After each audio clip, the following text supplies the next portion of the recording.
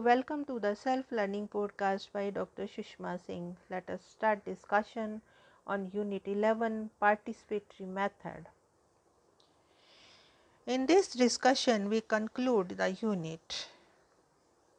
There are many valuable lessons to learn from the participatory approach. However, it is extremely important not to expect a magic wand kind of effect from this participatory approach. There is a danger of participatory approach if used indiscriminately and without adequate theoretical training and historical awareness, becoming a handy tool of doing micro-level studies that do not connect with the macro world. This disengagement with the macro world was always important, but never as much as now in a global milieu.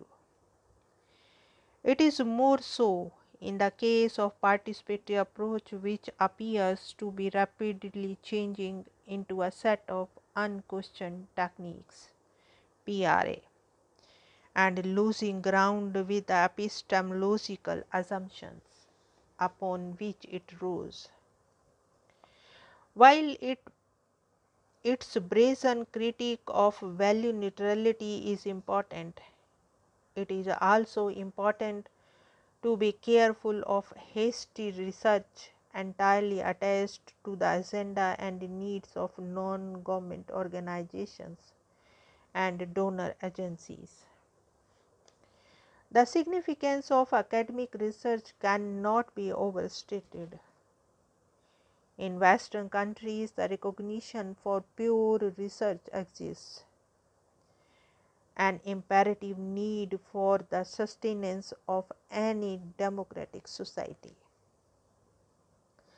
Not only is the emergence of a new structure of civil society through the institution of non-governmental organizations that participatory approach advocates important, so are older forms of civic society institutions like the social science departments in universities. The reduction of social science research to tools of participatory development programs would be disastrous both for democracy and development.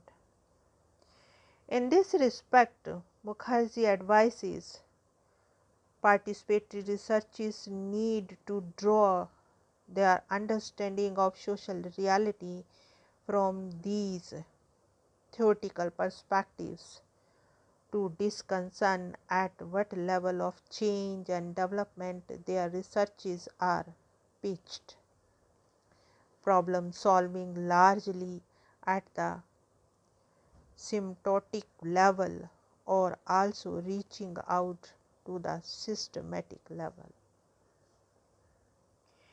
In the end, we can conclude that the crucial feature of participatory research concerns the attitudes of researchers. This in turn determines the conceptualization and conduct of the research activity.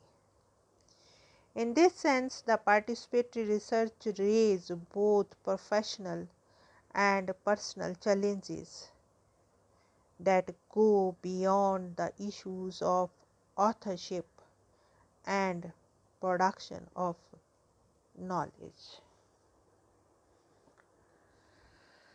Now let us wind up the session, and we have come to the end of the unit.